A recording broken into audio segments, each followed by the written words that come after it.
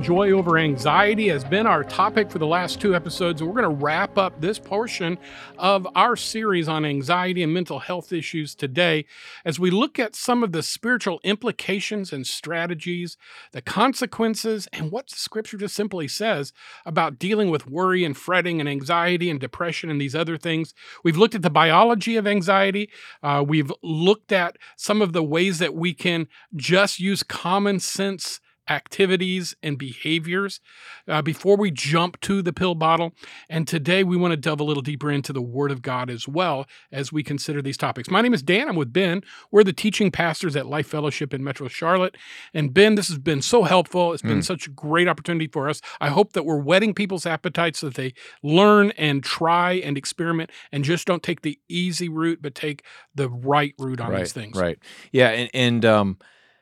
I'm glad we were able to talk about these kinds of issues because so many times what we just don't know. And the more I kept reading and studying about this, the more I kept saying, man, God's word is true. God's word is true. And when I started realizing that, I mean, I always knew that, but it's always helpful because we live in a world where people are trying to say, no, the Bible has been proven untrue, or the Bible's not applicable to this area of my life.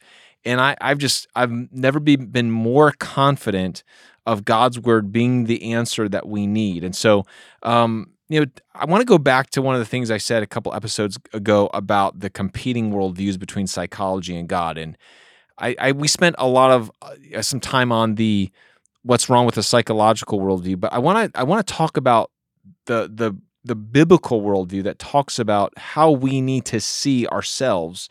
And so there's a couple things that I want us to respond to. And the first thing is this: we need to believe that change is possible because of the story of Scripture.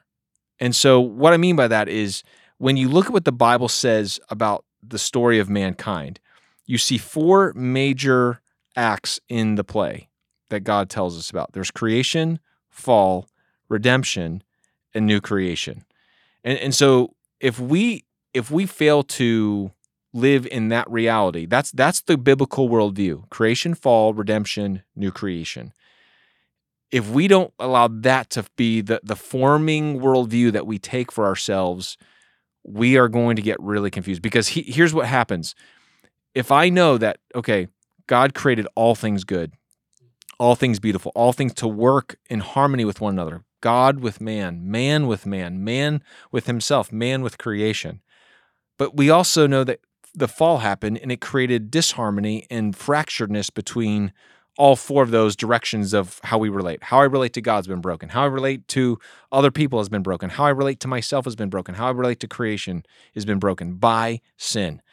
And yet that's why Jesus came, to redeem us, to save us, to rescue us from that fall, and to restore us into a right relationship with God. But the fourth part of that, new creation. So many times, Dan, in our conversation about what God's salvation is all about, we don't talk about new creation.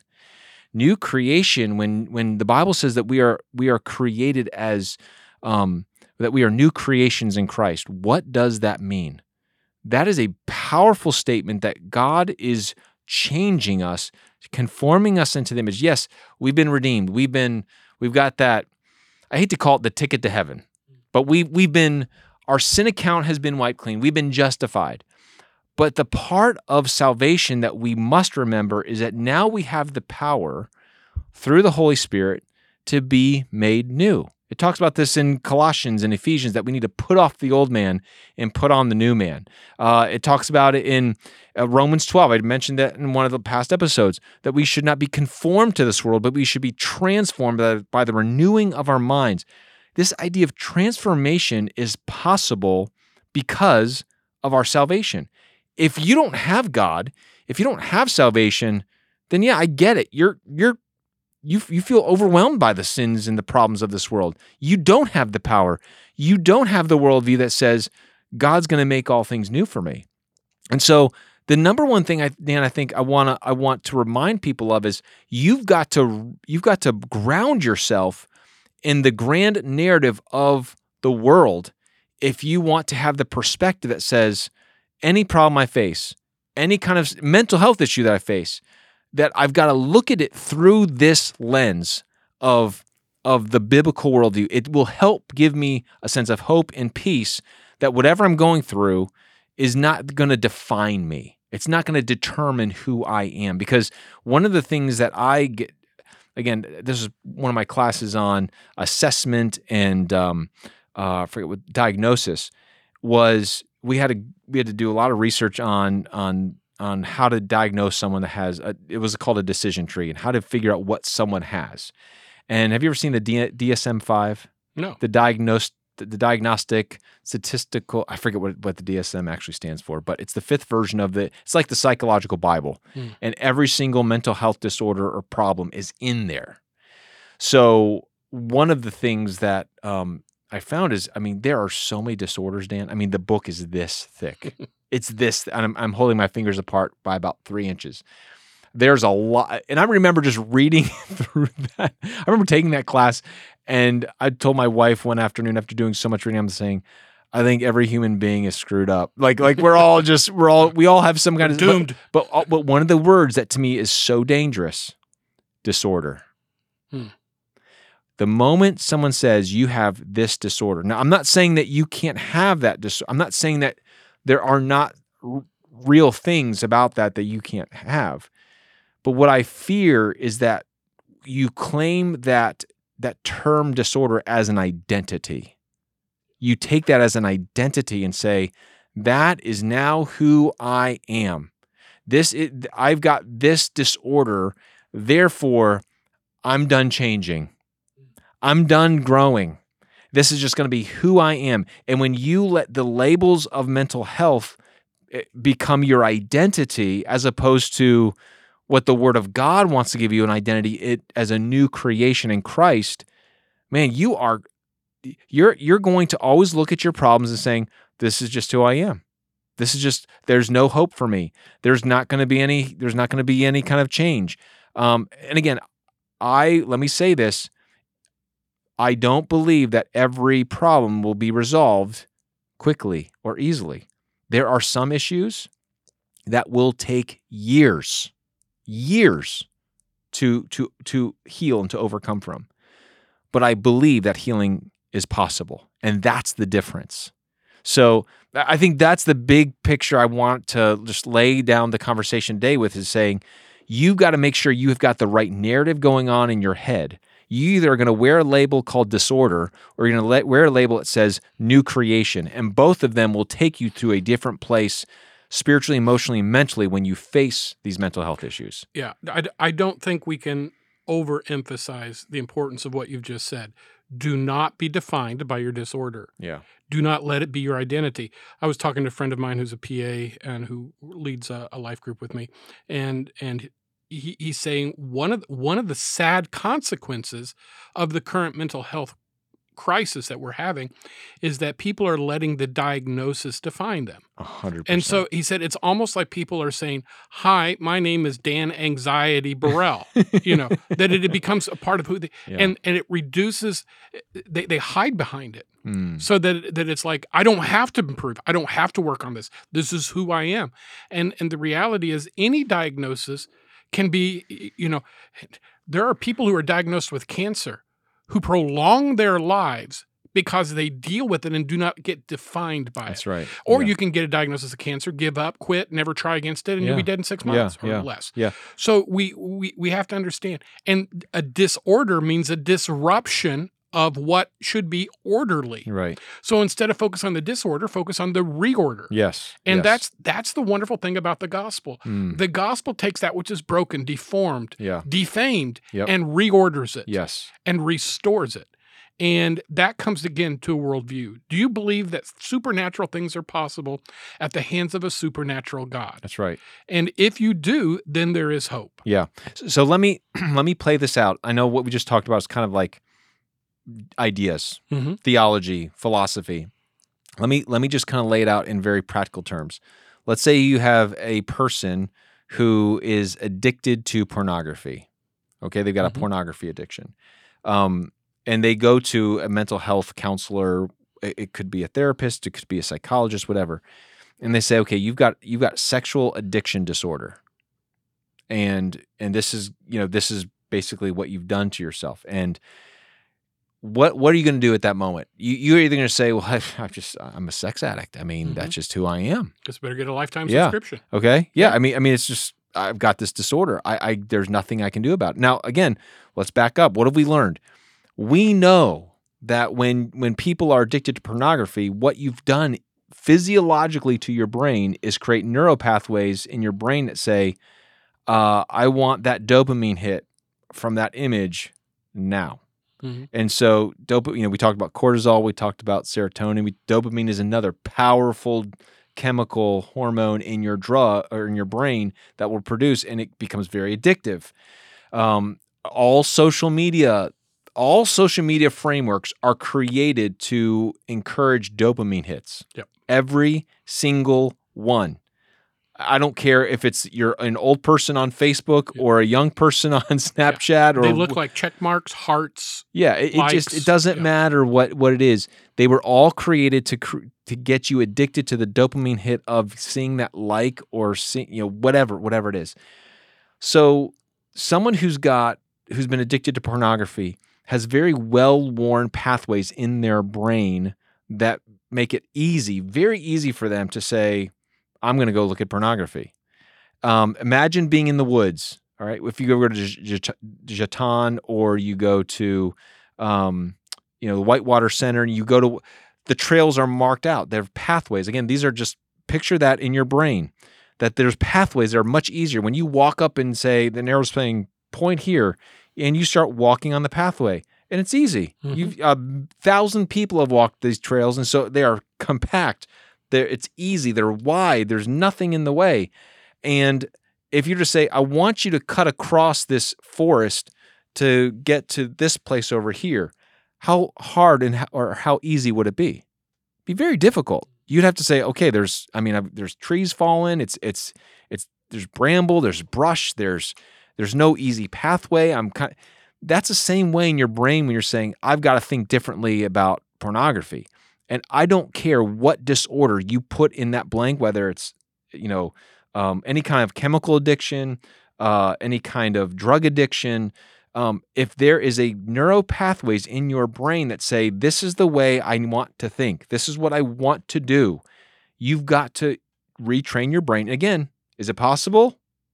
Yes. Is it easy? No. Depending on how many times your brain has walked those pathways, the harder it is to create new pathways, but it's not impossible. Nothing is impossible. And so when that example is a perfect example of someone saying, well, I've tried, and it's hard. And I keep failing, I keep falling. Well, yes, it's going to probably take you years to create new neural pathways so that when you come across an image that is pornographic in nature, you're able to say, I don't want that. I've changed. That's not appealing to me anymore. But I think you need to remember it's possible. Mm-hmm. So the person that's saying, I'm addicted, I've got this disorder, that just says, I've got no hope. That you're not thinking biblically about this problem. Yeah. And that's true of mental health. It's true of all of our addictions. Yeah. Whether it's an addiction of alcohol or tobacco or drugs or pornography or shopping or yes, any great of example. those things, because it has developed a smooth pathway through our minds. Yes. And those things are not, a pathway does not go back to difficulty overnight. A pathway that once it's run down and smooth and easy, takes years for it to be overgrown. Yeah, and so but think about this: if you try to blaze a trail through that forest, first time it's going to be hard. Yep. Second time it's going to be a little less hard. Yep. Third time, but if you walk that new pathway in that woods, what eventually you'll create? You know what you'll create? A new pathway. Yeah. And a new character. And that's what happens. You got to picture in your mind when I'm trying to work new thought patterns in my brain. This is why the Bible says, take every thought captive and make it obedient to Christ. That we have the ability to say, I'm not going to go this way with my thinking. I'm going to go the other way with my thinking. Yep. And so these are all things that we can hold on to and have hope and faith in our walk. Well, something I did want to touch Yeah. on just briefly is the reality that, Scripture teaches us very clearly. Mm-hmm. And there are other religious practices Yeah. of different kinds Yeah. that have captured this. And Yes. I think sometimes we may say, well, because Buddhists talk about mindfulness, Yeah. or because people involved in some of the Eastern mysticisms Yeah. to talk about channeling and Yeah. and focus and these different things, that somehow that any thought of those things is not healthy for a Christian. But we know that Satan often likes to replicate but change God. So in other words, the power isn't within you, the power is within God, 100%. and so forth. And when we talk about renewing our mind, just because another faith practice or religion or pagan practice or whatever emulates parts of it, does not eliminate the truth that comes with when you have a foundation built on Scripture. For example, I'm glad you brought up mindfulness, because mindfulness is all over the therapeutic world right now. Mhm. Everyone's onto mindfulness, and they just love this Buddhist idea of mindfulness. And I believe that there is the biblical form of mindfulness is taking every thought captive and making it obedient to Christ. Right. They have a perverted form of it, but it still works, right? It may not be that they're making it obedient to Christ, but they're making it obedient to some new reframed story they're creating in their mind. But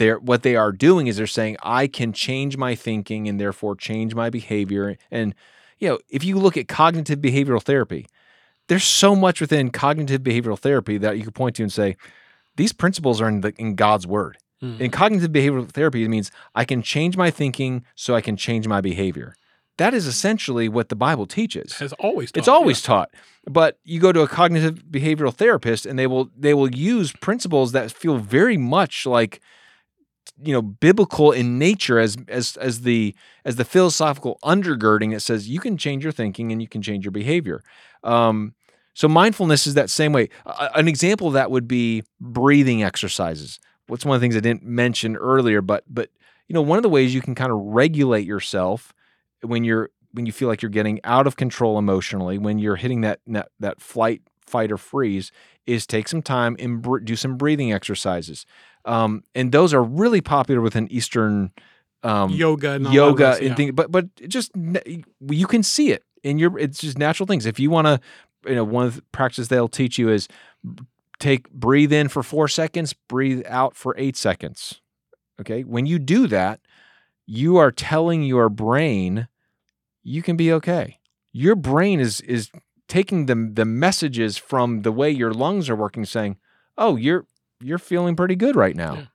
But you can tell your brain those kinds of things by how you're doing. Now, just because they practice these breathing exercises within Buddhism doesn't mean that, oh my gosh, if I do breathing exercises, I'm a Buddhist. Right. They've stumbled upon what I would call general revelation at some level. And it's not the full picture of God's goodness, but yeah, all of us. There's a lot of religions. I don't care what your religion is. They will somehow find a nugget of truth that will correspond or correlate to a biblical truth. The thing that we know about Christianity, though, is it has the whole counsel of God's truth and the whole revelation of God, not just the pieces or parts of it. So, we can.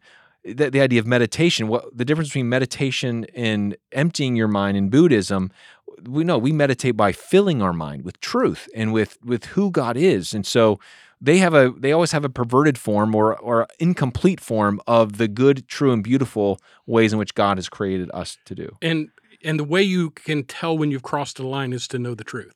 That's right. And that's why you stay in the Word of God. That's why you meditate in it day and night. That's why you memorize it. And then you won't be susceptible to the problems that come when you cross that line from truth. Absolutely. So, Absolutely. well, Ben, this has been so helpful. Thank you so much. And again, if you need follow-up information or have questions or something that perhaps you would like for us to address in the future, contact us at lifetalks@lifecharlotte.com, and we'd be happy to engage with you at whatever level we can. Before we close this episode, Ben, this is kind of a bittersweet episode. Very sad. Because from the We very are so sad beginning, right now. almost 5 years ago, almost 500 episodes, our producer, Britt Nipper, has been with us every step of the way. He has co-hosted. Mhm. He has put up with our absolute nonsense. He has edited things out that has saved our careers. Saved your careers. Well, true. And I'm just teasing. And today is Britt's last episode with us. Mm. Britt has taken a position at Mercy Hill Church up in the Greensboro, North Carolina area. He is going to be such a huge blessing to this exploding multi-campus church that's up there. But their loss or their gain is our loss. We're all on the same team. We're all headed to the same destination. But I know you join me Yes. in our love for, appreciation of, and gratitude toward Britt. Yeah. Britt, do you have anything you want to just say?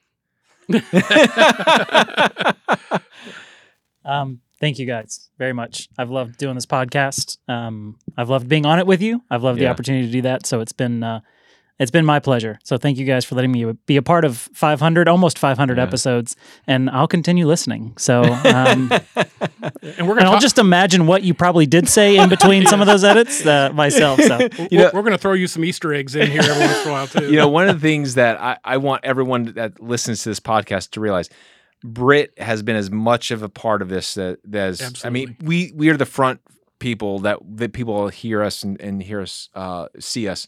But man, Britt, you're the one who's really helped make this podcast a success, and I want to thank you for that. So, and we will miss you. Yeah. big time. We I'm gonna love miss you you. guys We too. love your wife, Emily. We love your kids. We expect to hear great things from you. We know you're going to be a blessing to where you go. We will feel your loss profoundly, and we love you deeply.